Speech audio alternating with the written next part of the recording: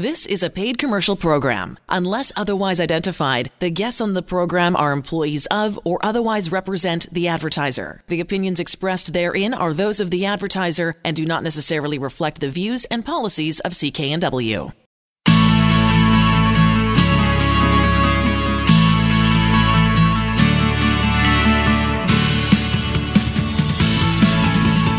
Welcome to Dollars and Cents. I'm Elaine Scollin along with Blair Manton from Sands & Associates.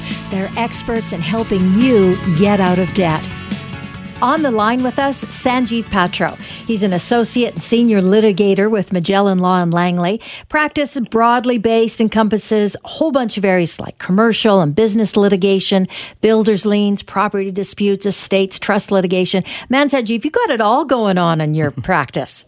Well, it's a diverse clientele, so the practice sort of reflects that. That's awesome. Now, in your bio, it's really cool to see that you clerked in the BC Court of Appeal as well, and that's always you always get an interesting perspective when you get to do something like that. Oh yes, that was the first job out of law school. It was quite the education. I bet it was.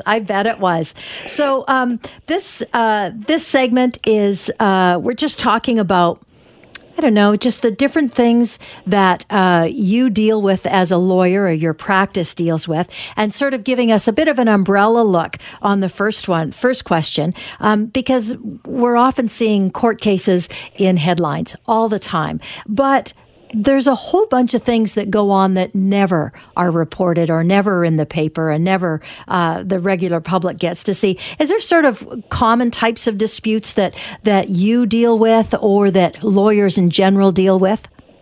Well, in terms of my personal practice, I think the catch-all would be breach of contract claims, where one person says the other side either hasn't paid what is owed or did not fulfill their end of the bargain. But I think you see also a lot of disputes arising from the breakdown of relationships, whether common law or formal marriages. That always seems to revolve around the division of family property and the parenting of minor children. And I'm seeing an increasing number of disputes that involve how assets amassed over a lifetime are to be divvied up when someone passes on. So with the tremendous increase in the number of blended families and late marriages, sometimes second and third marriages, we see a lot of disputes between adult children and the spouses of the people their parents married or settled down with later in life. So all in all, I think it mostly comes down to money. Whether it's a business dispute, a family matter, or a claim against an estate, people usually seek out legal advice when there's a significant amount of money at stake and they're at loggerheads with someone else. I'm also thinking that it's a bit of a generational thing as well, in terms of baby boomers whose parents are passing or who have passed, and then there's going to be a whole bunch of us that are dealing with different issues when it comes to our children. Would you say that that's a fair observation? Oh, I think absolutely you've hit the nail on the head, because we just see in the Lower Mainland the tremendous increase in price of real estate. So those are valuable assets, and at the same time, people's incomes haven't kept up. So the ability to pass on wealth or claim something from a parent's estate is somewhat more critical if you're ever going to get yourself established in life. Fair enough. And Sanjeev, I think it's really interesting on this show. We try to, give our listeners some really valuable advice. And there's probably a lot of times when people have said, I wish I could hire a lawyer about this and so on and so forth. So I think today's segment would be helpful for people to know, when is it useful? When can you fight and win, as opposed to when is something that's just not going to, work to go forward with a lawyer. So you highlighted a couple of main areas of practice. I wonder if we were to talk about breach of contract. So for the average person listening, what type of situations would give rise to them having an action for breach of contract? Well, I think that it's a good question, because not every breach of a contract is really going to give you a reasonable basis to pursue something in court or talk to a lawyer. So I think importantly, if you've suffered a loss, or if you're going to suffer a loss because of the way somebody else has acted on a contract, and provided that what they've done is outside of what was agreed upon or outside of the reasonable expectations of the parties, then you've got a claim there potentially. And it's important to go and talk to a lawyer early on when you see this situation coming up, rather than later down the line when things may have gone too far. And sometimes an ounce of prevention is worth a pound of cure. So by seeing a lawyer, the first kind of whiff of a bit of a breach, you got more options than if you allow something to continue on. It might be that you've accepted, okay, I'm fine to continue on even though someone's in breach of a contract. Is that correct, Sanjeev? I think that's about right. You can shape the litigation or the dispute resolution process by taking some steps. Sometimes you can gather information when it's available to you. When things have gone too far and the rupture between, say, two people has really manifested itself, you're not going to be able to get that information, which might be helpful to your claim, establishing the evidence that you need to prove something. People will clam up as things progress. I was also thinking that the idea that there might be other reasons for the breach going on, like it may not be what it appears to be, and then what's actually going on is two different things. Like maybe there's an illness or a problem or something that's getting in the way of somebody fulfilling the other side of the contract, and sort of asking those questions early. That just makes so much more sense. Just in case it is something that's a little more complicated or emotional, or I can't quite think of the right word, but other than just very black and white breach of contract, I'm going after you because you're not fulfilling my or the requirements or my expectations. Absolutely, I think that makes a lot of sense because people, they're in a situation where they're facing a claim for breach of contract or dealing with a claim for breach of contract. They sometimes have trouble turning the tables around and looking at the situation from the other side. Because when people make a deal or come to an agreement, they each had certain expectations of what they wanted to get out of something. Both sides intend to get something out of it. And having an idea as what the other side was expecting out of it can offer some guidance as to perhaps the way out. So if you figure that this person needs to get to a position X or Y or get this result, maybe you can work with them to resolve the breach, which gets you what you want or close to what you want, and still sees them get the result that they need as well. And Sanjeev, let's say we've got a bit of a dispute. We think there's a breach of contract. We're in a business relationship, and we decide to hire legal counsel. What are the typical pitfalls that you would see as you go down the road that a client would need to be aware of? You could advise our listeners, if you're hiring legal counsel, be aware of X, Y, and Z. Well, I think I touched on one just a minute ago, and that's not seeking out or advice at the get-go, at the earliest whiff of it. Right, because waiting too long. You're waiting too long, and it makes such a difference. Knowing a bit about the strengths or weaknesses of a claim or their legal position can be helpful in providing perspective, shaping the way the dispute is handled. For example, if someone knows early on that their position is relatively weak, they may look proactively to strengthen their position by taking some steps to gather helpful evidence or looking to negotiate a solution early on, recognizing that there's a significant potential for substantial legal costs or in the finding of liability against them.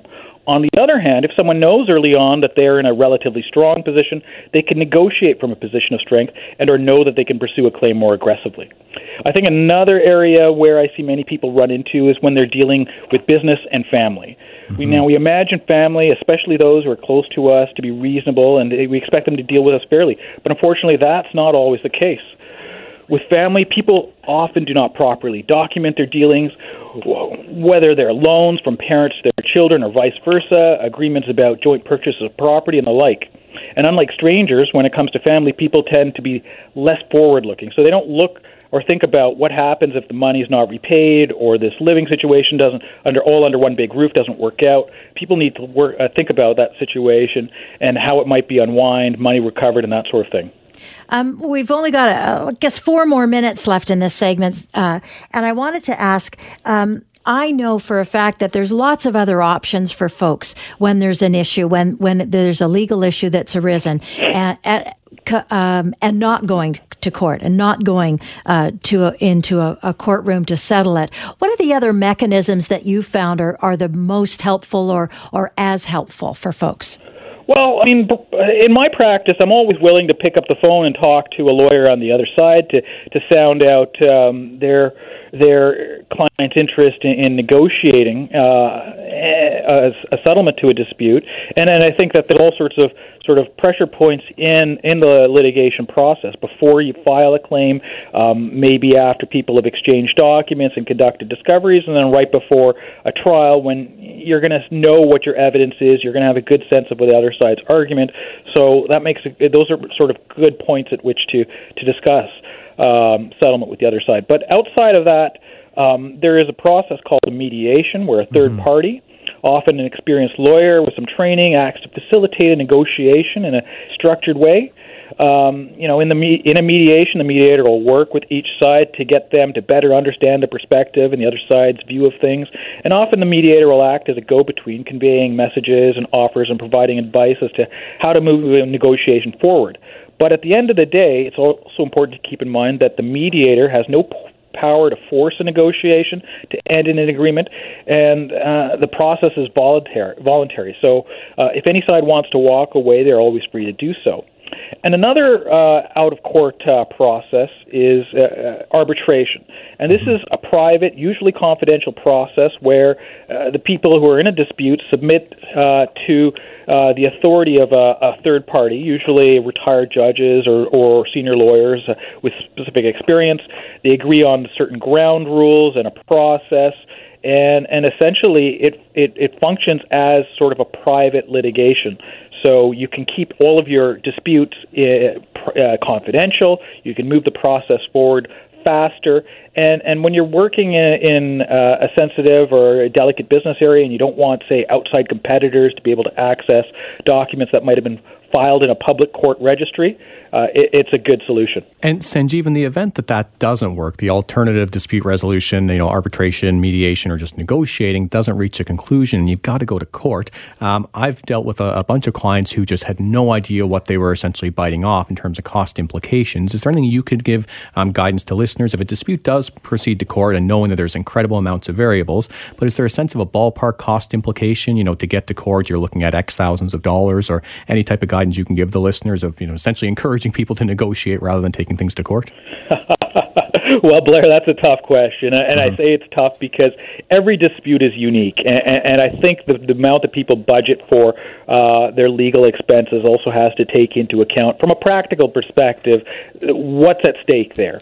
I've often told clients that litigation is both an active and a reactive process. So I can do things to move a claim along or defend a claim, but how the other side reacts and what they do will have a direct impact on a client's legal fees. So I generally try to break down the different stages of litigation for clients and provide cost estimates for that. And so, for instance, drafting a claim to be filed in court might cost $1,000 or $2,000 if it's straightforward, but it could cost many thousands of dollars if it's a complex claim involving a large amount of money and some difficult areas of law. And Sanjeev, I just want to wrap it up there because I think that's a really good place to leave this. Because for folks that are wanting more information, you're the guy to go and see. So we've been talking with Sanjeev Petro, an associate and senior litigator with Magellan Law in Langley. And you can get a hold of him on his website, magellanlaw.ca.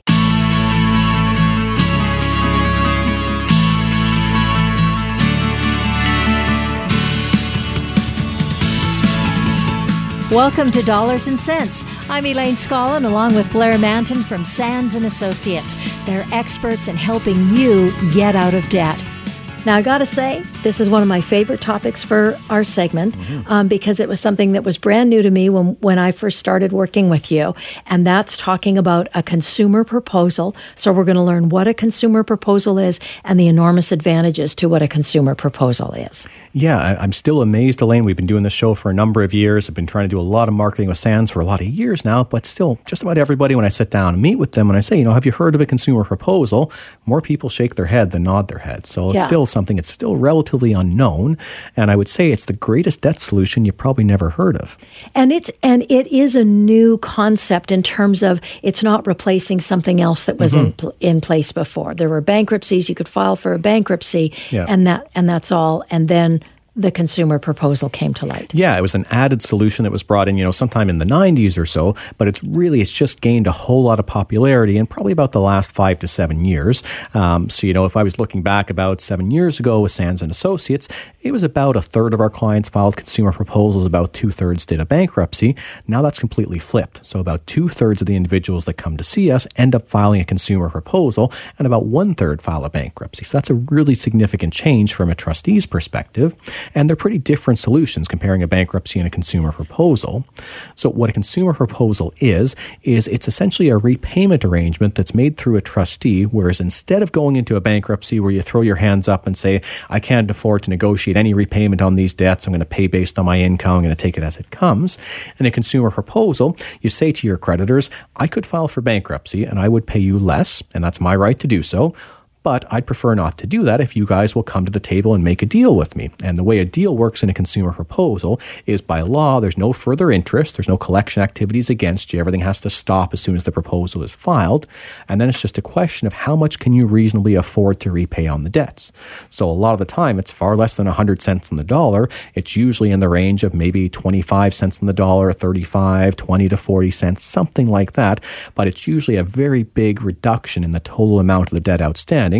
When you add that to zero interest and you add that to all the fees are included in what you repay, it can be a really compelling ability for somebody to essentially stare down a really difficult debt problem, look at a bankruptcy alternative and say, you know what? I want to do something different, and a proposal is that something different to get you back on track. Okay, so let's drill down on the consumer proposal and the advantages that it gives you. Mm-hmm. The first one being you are consolidating your debt. It's not like you said, you're not throwing your hands up. You're actually taking action. Exactly. So what a lot of people look for first is, oh my God, I've got all this debt. It's at various different interest rates. I'm going to go to the bank. I'm going to try to get a consolidation loan. At least I'll have one payment and I'll pay hopefully a reduced amount of interest. So good in theory, but the challenge is most people can't qualify for a consolidation loan unless they've got really high income or a whole lot of assets, which maybe they wouldn't need the loan if that's the case. And then also a consolidation loan, you've still got to pay everything back in full, plus some interest on top of it. The way a consumer proposal works is it does the exact same as a consolidation loan from the perspective as it puts all of the debt together. It's one payment. It could deal with your credit card debt, your overdraft, tax debt, ICBC debt, payday loans, student loans, personal loans, just about anything else can be part of the consumer proposal. But then the difference from a traditional consolidation is zero interest, and it's a repayment of a fraction of the amount, not the full amount. The rest is just written off. So if you pay back 30 cents on the dollar, the balance of the 70 cents on the dollar, that's written off at the end of the proceeding according to law. Okay. And what about the length of time? Is there a stated length of time that this will always take, or does that change, or is that different? Yeah, there's a maximum that's set out. So a proposal can be as short as you would ever want it to be. So, in some cases, if family members really want to help somebody who's in debt, the way they can help them is to fund a third-party lump sum proposal where, maybe the person owes $20,000 and the family is going to chip in, $6,000 or $7,000 as a one payment in the proposal. That would all be done in the space of, a month or two. More typically is that if someone has, a bunch of debt, let's use an example of $40,000, they're going to offer a proposal at 30% of those amounts, which is about $12,000. They probably don't have $12,000 sitting around, or they might not need our help. So typically what happens in a proposal is you're allowed up to 5 years to pay off the reduced amount. So you divide it in equal monthly payments. In this case, your $40,000 debt reduced down to 12 would be about $200 a month, and you'd pay that $200 a month for up to 5 years. You can pay it off sooner if things get better and you double up on payments, but the maximum term it can ever take is 5 years. Okay, and you come to that amount after you've worked with me and figured out exactly what I have to pay, what it costs for me to live, whether it be with a family or I have a family, and still be able to make these payments on a regular basis and get ahead. And that's a really important point, Elaine. So as a trustee, when I file a proposal, I have to sign off on two things that I believe to be true. So one, that this is a better deal for the creditors. It's more money than they would get than if the person filed for bankruptcy. And that's pretty easy. We just look at the math. Yeah, you're paying back more. But the other that's really important is, do I believe that the person will be able to perform it? And I can only say that if we've sat down, we've examined the budget, we've proved the income, we've looked at all the other expenses, and we've said, yeah, this can fit into this person's monthly budget. If it can't, we can't do the proposal because we're not solving the problem at that point. We're trading one obligation that can't be paid for another, which is different than you just going and borrowing on a consolidation. Yeah, they'll look a little bit, but they just want to arrange the financing if possible. On a proposal, this has to be part of an overall solution that makes sense and fits within your daily realities. Okay. Could we outline for somebody who's listening, who's trying to figure out what's better, personal bankruptcy or consumer proposal? What's the advantages of choosing a consumer proposal over a bankruptcy? Just to give them, something to compare it to. Yeah, a couple things. First off, one thing that I would highlight is just the amount of certainty that's built into a consumer proposal compared to a bankruptcy. And what I mean by that is once the proposal is approved, and that's about 45 days after you've signed it, we get all the votes in and the 50% say yes, the proposal is approved. Once that happens, you know exactly how the rest of this time is going to unfold. You're in control. As long as you make those payments, no one can opt out of the proposal, no one can sue you separately, no one can invent some new charges to put on top of these old debts. You know exactly what you're going to have to do. And if things improve in the future, let's say your salary goes way up or you get a bonus at work, you're not required to pay any of that towards the proposal. You can choose to do so and maybe pay it off more quickly and get things put behind you, but nothing increases in terms of the total amount payable. Now that contrasts with the bankruptcy where essentially I can't tell you how a bankruptcy is going to go until you're through it because every month that you're in bankruptcy, you have to report your income to us. I see. So if your income goes way up, if you're in a bankruptcy, the government says, well, that's great. You're going to be in bankruptcy a little bit longer and you're going to have to pay a little bit more money. But that can be kind of depressing to the individual. If you get a bonus while you're in bankruptcy, some part of it, usually about half, is going to have to get paid into the bankruptcy. It doesn't get you out any sooner. It doesn't give you any benefit, but you're just paying more into the bankruptcy. Got it. So if you know over the next little while, hey, my income's not going to increase, no unforeseen windfalls coming, okay, well, bankruptcy still can have a whole lot of certainty, but there is the potential at the end of a bankruptcy that either the government or your creditors can apply to court and say, hey, regardless of whether you've done everything right in bankruptcy, we still think there should be some amounts repaid. And this doesn't happen often. It sometimes happens if you owe more than $200,000 to the government, and you can understand why they'd want something back on that. But there is that uncertainty that somebody could object until the end, whereas in a proposal, there's none of that uncertainty. You know within about the 45-day period if we've got a deal. Okay. And in the last a minute or so for this segment, does a consumer proposal have advantages over any debt management solutions? Like, are there any other ones? Yeah, some things, if you were to go to a credit counselor, for example, they would give you something that looks like a consumer proposal, but the big difference is a consumer proposal, it can reduce the debt as opposed to having to pay everything in full. It can include government debt, where the only folks that can, an informal credit counselor just can't. And it's geared to what you can afford. So a proposal is going to fit into your budget. It can deal with all of your debts. And essentially, if one of your creditors doesn't want the proposal, we can still get the proposal approved as long as 50% by dollar value say yes. Nobody can opt out. They're all bound by the law. Okay. So there's lots of factors to consider when evaluating how to get out of debt. The best advice that we can give you and that I can give you is go see Blair at Sands & Associates. Book your confidential free consultation. It's easy to do with a local Sands & Associates representative. They're all over British Columbia. They've got offices all over BC. It's easy to do. Call 1-800-661-3030. Go to the website at sands-trustee.com as well. You can use that to connect with them.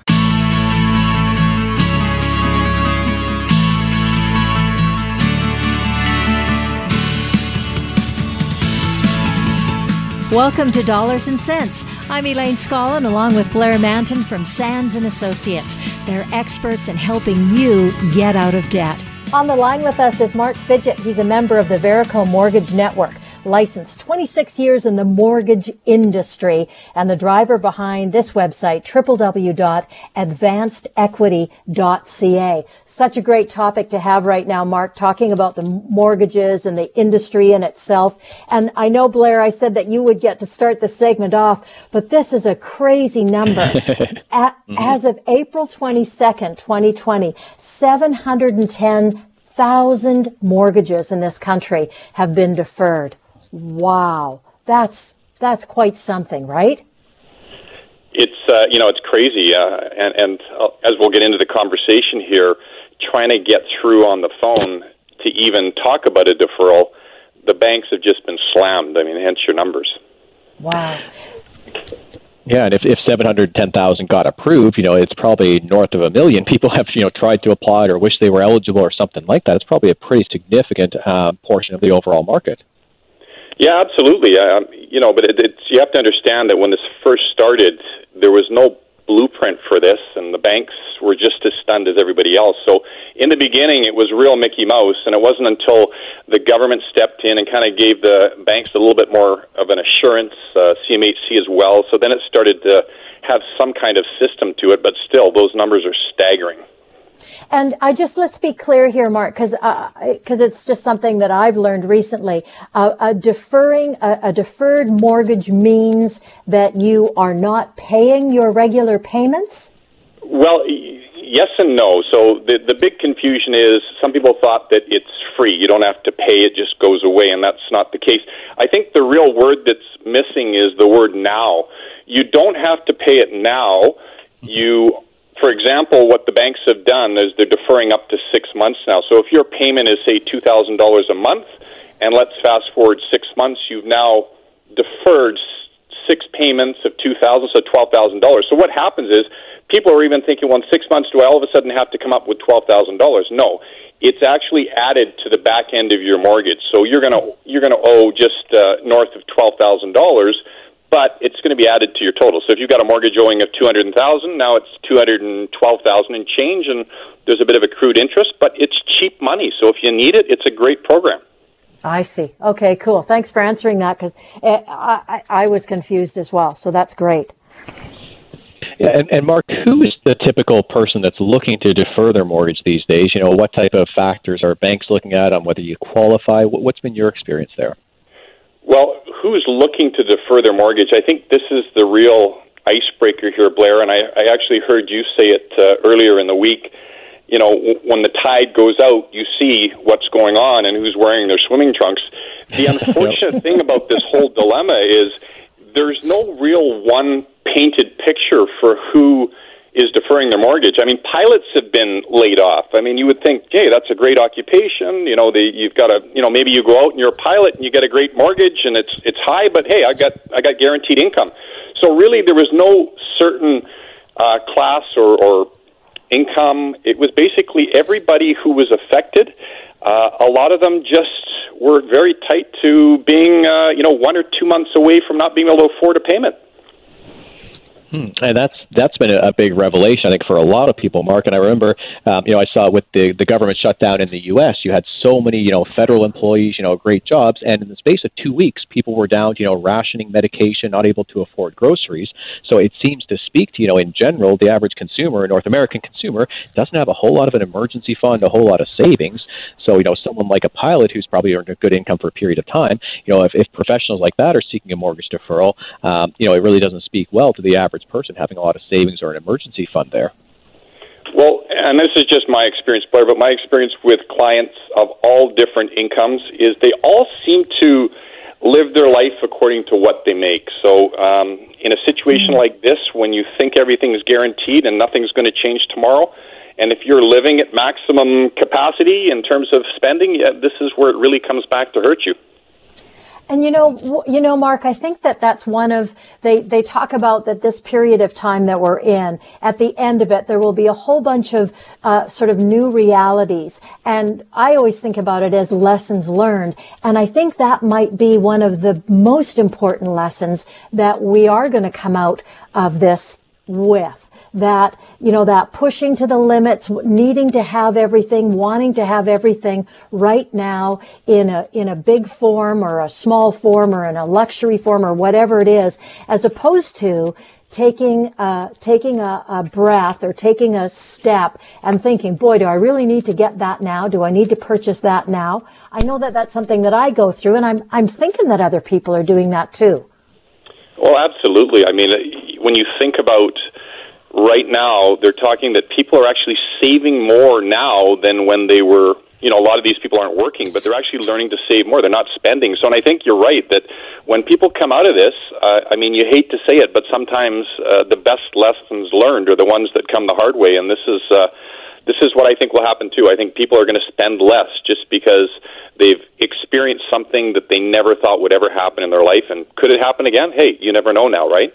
Yeah, and I think having to stay home, being asked to stay home or to limit our activities, I think that even just for however long that lasts, and it may be over by the time the segment runs in the big way that it is now, I mean, that makes a difference for people. For sure. I mean, it's, the other good thing that I think has come of this is people have, like you sort of talked about it, more time with their families, sort of experiencing the things that are really important. Is it that nice car? Is it that motorcycle? Is it, that fancy watch? Or is it really, what's important? And I think that's sort of changing a lot too, which is a great thing. Yeah. Mm-hmm. Yeah, what I'm hoping comes out of this, too, is a whole lot less stigma around debts, that I think there's going to be, so much financial impact, so many people having a tough time that, I think finally they'll start to throw out into the open the fact that the average consumer is overextended and we shouldn't be judging ourselves. We should just be able to move forward and actually take some steps to fix the problem rather than be, so down on everybody for getting into it. Mark, I was curious from your perspective, are there clients who you think shouldn't investigate, a mortgage deferral, whether they wouldn't get approved or it's not the right decision for them? Well, I think the key component is, are you experiencing financial hardship right now as a result of, this pandemic? There's talk, I've read things about, don't do it, it's going to accrue interest. But when you think of this, Blair, your interest rate is at your contract rate. So if you've got a 3% interest rate or a 5-year term, that's it's such a small interest rate. So the question is, if you can afford to pay your mortgage payment, then go ahead and pay it. But if you are having hardship, you've lost a job, or, your income's been reduced, or you're having to stay home to look after someone who's not well because of, this virus, then you know what? This is a great thing. I think the interest rate's so low, you're not going to have to pay it immediately. It gets tagged to the end of your mortgage, so it's insignificant. So I would say, absolutely, if you can say that you've been affected by the virus in some way, then yeah, you're likely going to qualify. Okay, and that makes good sense. Yeah, as you're speaking here, you're absolutely right. If the difference is you got a credit card bill that you've got to pay, and if you don't defer your mortgage, you're not able to pay it, well, your credit card is probably 20 to 30% interest, and your mortgage is free, so that's not too tough of a calculation to make. That's a better use of your funds. Absolutely, and then there's, you bring up the idea of credit card. I think, what I've told to a lot of my clients is just make a list of all your debt, and sort of, if you've been affected by this, start with your mortgage, if you have one, or your rent, or whatever it is, and go down the line, your credit card, call them up. I think everybody within reason is working with people because they know this is something that we've never experienced before, and everybody's having a tough time. So, don't be afraid to reach out there, but be prepared to be put on hold for quite a while. Yeah, fair enough, right? And from a credit rating point of view, Mark, I get this question a lot when you're dealing with creditors. If you're deferring a mortgage payment, what is the impact? Is that going to affect your credit? Well, I'm hoping not. So they're saying that if you've been approved for a deferral, then the banks will not be reporting to the credit bureau because typically, as you know, Blair, you miss payments, it gets automatically computer generated and reported to the credit bureau. So it's one of those things where the bank actually has to make that change. So I'm telling all my clients that it shouldn't affect your credit. It's not supposed to, but if you can get something in writing from whoever you're speaking to at the bank, so at least at the end of the day, if you go back and find out that, hey, this affected my credit and the bank told me that it wasn't, then at least you've got a name and some type of communication to go back and try to, sort of get it sorted out at the end of the day. Yeah, and that's just so important because I deal with clients, quite often. Okay, there's an inaccuracy on the credit report. If you've got something in writing, I can send them the documents to say what should be on there. It's very easy to get it corrected. If it's, well, the bank promised me they wouldn't report this payment late, but you don't know who, you don't know when, you didn't get it in writing, you're not going to be successful in getting your credit rating, fixed if there is an error made on that. Absolutely, and we've all. Not all, but you and I, Blair, we're in the same sort of dealing with credit issues, and we know that the amount of inconsistencies on a person's credit bureau are crazy. Mm-hmm. Yeah, it's almost rarer to find one that has 0 errors than to find one that has a bunch. They almost all have at least a few things. No, for sure. That should be corrected there. So, Mark, I'm curious your overall advice, of clients who are, in a mortgage now, they're considering about mortgage deferral, or even more broadly considering, what do I do to get through this next, period of time, however long it's going to be. What type of advice would you give to consumers at this point? Well, we talked about this a while back, but right now, and I think it's in the news. Obviously the virus is huge. Our health is priority. I truly believe your financial health and your physical health and mental health, they're all connected. So we all know the negative impact that stress can have on our health. So if deferring your mortgage reduces stress in your life, whether it be financial stress, mental stress, any kind of stress, then you know what? They should be taking care of it. A person's health and their family are priority, and if this can assist them, then hey, you know what? They should be absolutely applying, if they haven't already, to defer their mortgage. Okay, that's great. Elaine, any other questions, or I think we're bumping up on time here? I was just thinking, just in the last 30 seconds, I know, Blair, that you talked to so many people and your business has been very, very busy as a result of what's going on, that you are hearing a lot of stress in people's lives and in their voices when they're talking to you. And it sounds like good information that we need to look after our mental health as well as our financial health and physical health. Mm-hmm. Yeah, I think everybody just has to take a step back, and I know it's stressful, but take a deep breath. Nothing's going to happen immediately. It's one of those things where the courts are closed, nobody's coming after you, nobody's taking your house, so just sit back, take a deep breath, and sort of figure out what the next best step is. And if that's to defer your mortgage, then you know what? Do it, and I'm sure you're going to feel better once it's done. That's great. Thank you, Mark. We've been talking with Mark Fidget. He's a member of Verico Mortgage Network. You can find him at www.advancedequity.ca for information about debt and maybe taking some steps, or at least getting more information. Go to Sands & Associates, their website, sands-trustee.com, or call 1-800-661-3030 for that free consultation and to find an office near you.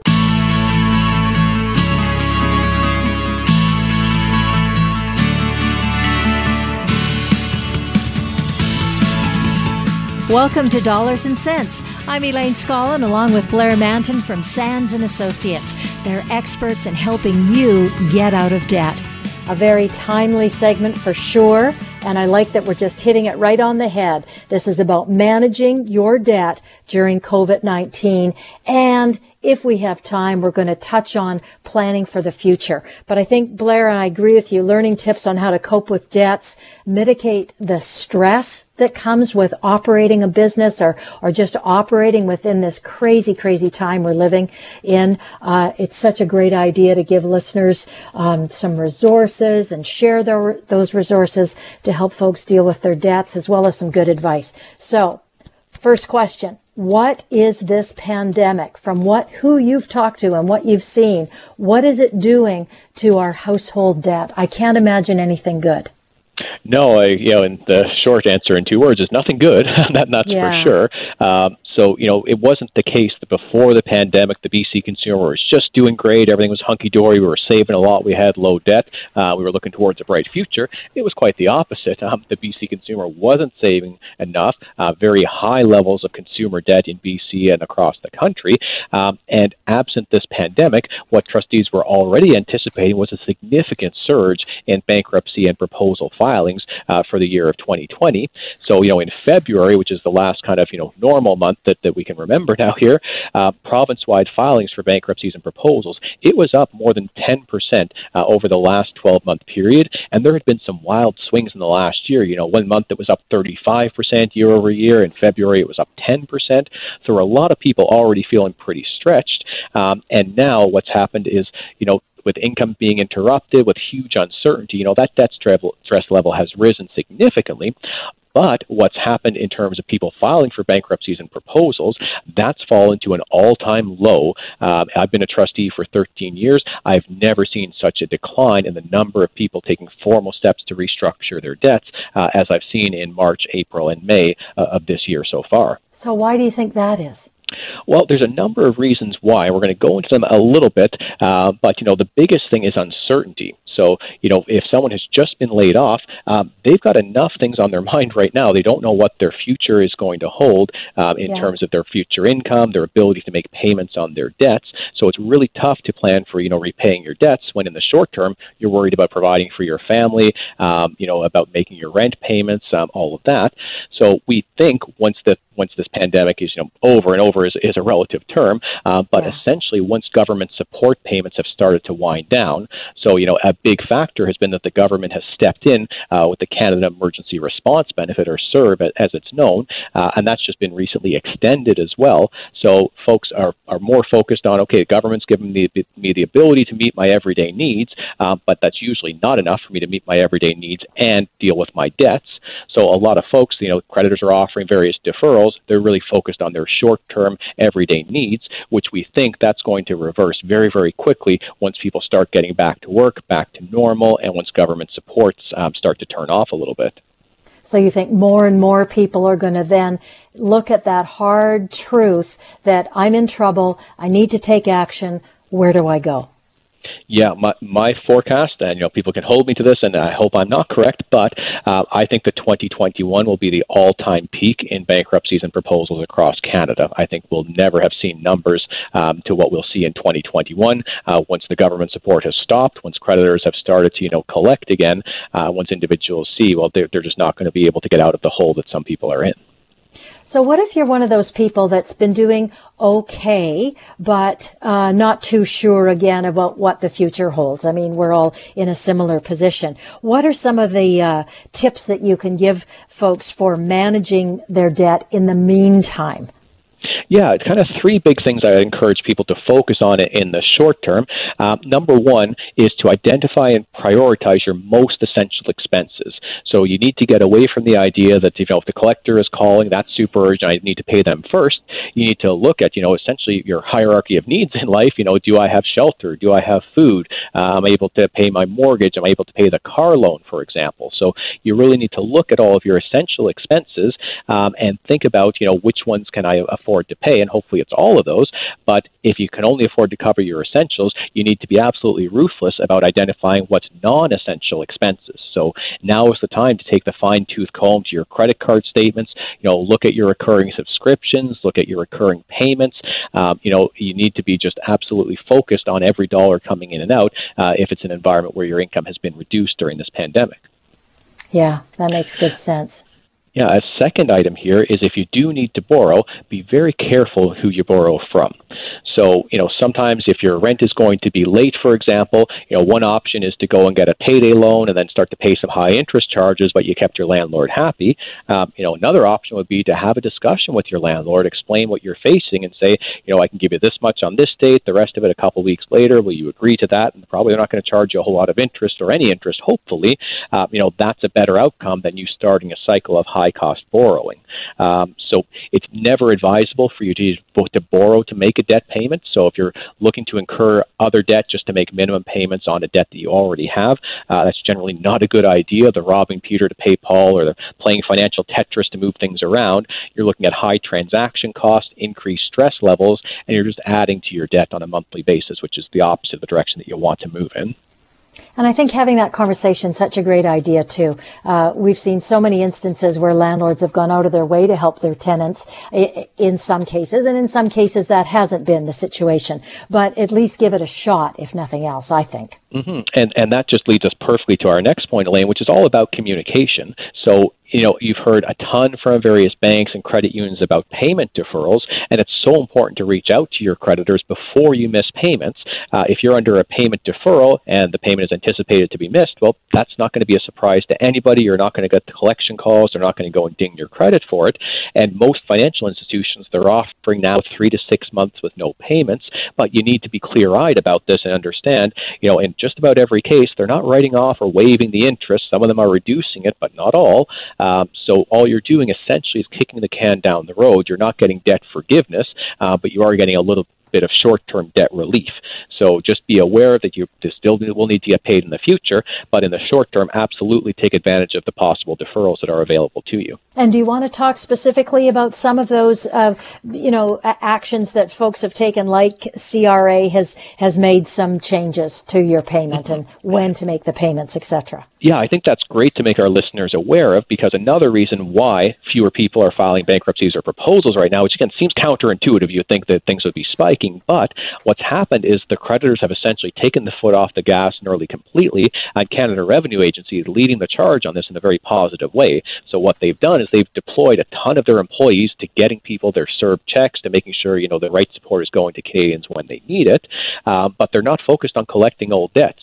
So at least until September and perhaps longer, CRA has publicly stated they've suspended collection activities on new debts, and they're also going to be addressing pre-existing situations on a case-by-case basis to prevent financial hardship. I've never seen that strategy from CRA in the past, and CRA, from anyone who listens to us often, we know they're the most powerful creditor. They can seize assets without a court order, and they can seize wages, but they're not doing anything like that at least through to September. Yeah, and I think that's a really good point. What else in that particular area? Yeah, I think giving people, a little more assurance or, relief, hopefully, is it's broader than CRA now. So where I mentioned that, CRA, they don't need to go to court to seize your wages or your assets, and they're not going to do that now. Other creditors would need to go to court, but you know what? Right now, Elaine, the courts are closed. So at least through to September, creditors have no hard recourse against you. They can't take you to court. They can't seize your wages. So oftentimes people come running through our door because they've just been garnished or they've been threatened for asset seizure. So all of that has taken a bit of a standstill as well in the short term.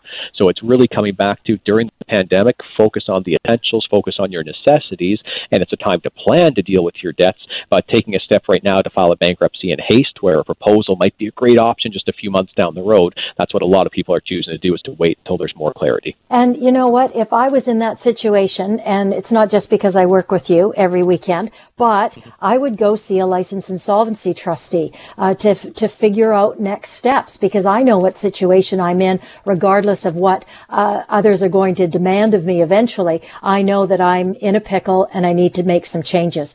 Go see Blair Manton, Sands & Associates. Give them a call, 1-800-661-3030. Get that free consultation and to find an office near you. You're listening to Dollars and Cents. The proceeding was a paid commercial program. Unless otherwise identified, the guests on the program are employees of or otherwise represent the advertiser. The opinions expressed therein are those of the advertiser and do not necessarily reflect the views and policies of CKNW. Hi, it's Shauna, and I might be a bad parent because my kids think French fries are vegetables. Hey, it's Ryan, and I might be a bad parent because I went out for wings when my wife was in the hospital after giving birth. Johnny here. I might be a bad parent because in my house, the tooth fairy gives pocket change. But we're not alone. Len emailed us and said his 6-year-old daughter's Tarzan moment going from love seat to lazy boy by curtains made him more proud than any dance recital. And Andy left his 2-year-old at the rink. All right, guys, I'm sure we're not alone. Like Andy's kid. For stories and confessions like this, make sure you check out our podcast. It's called Bad Parents, and it's available wherever you get your podcasts. I left a glove at the rink.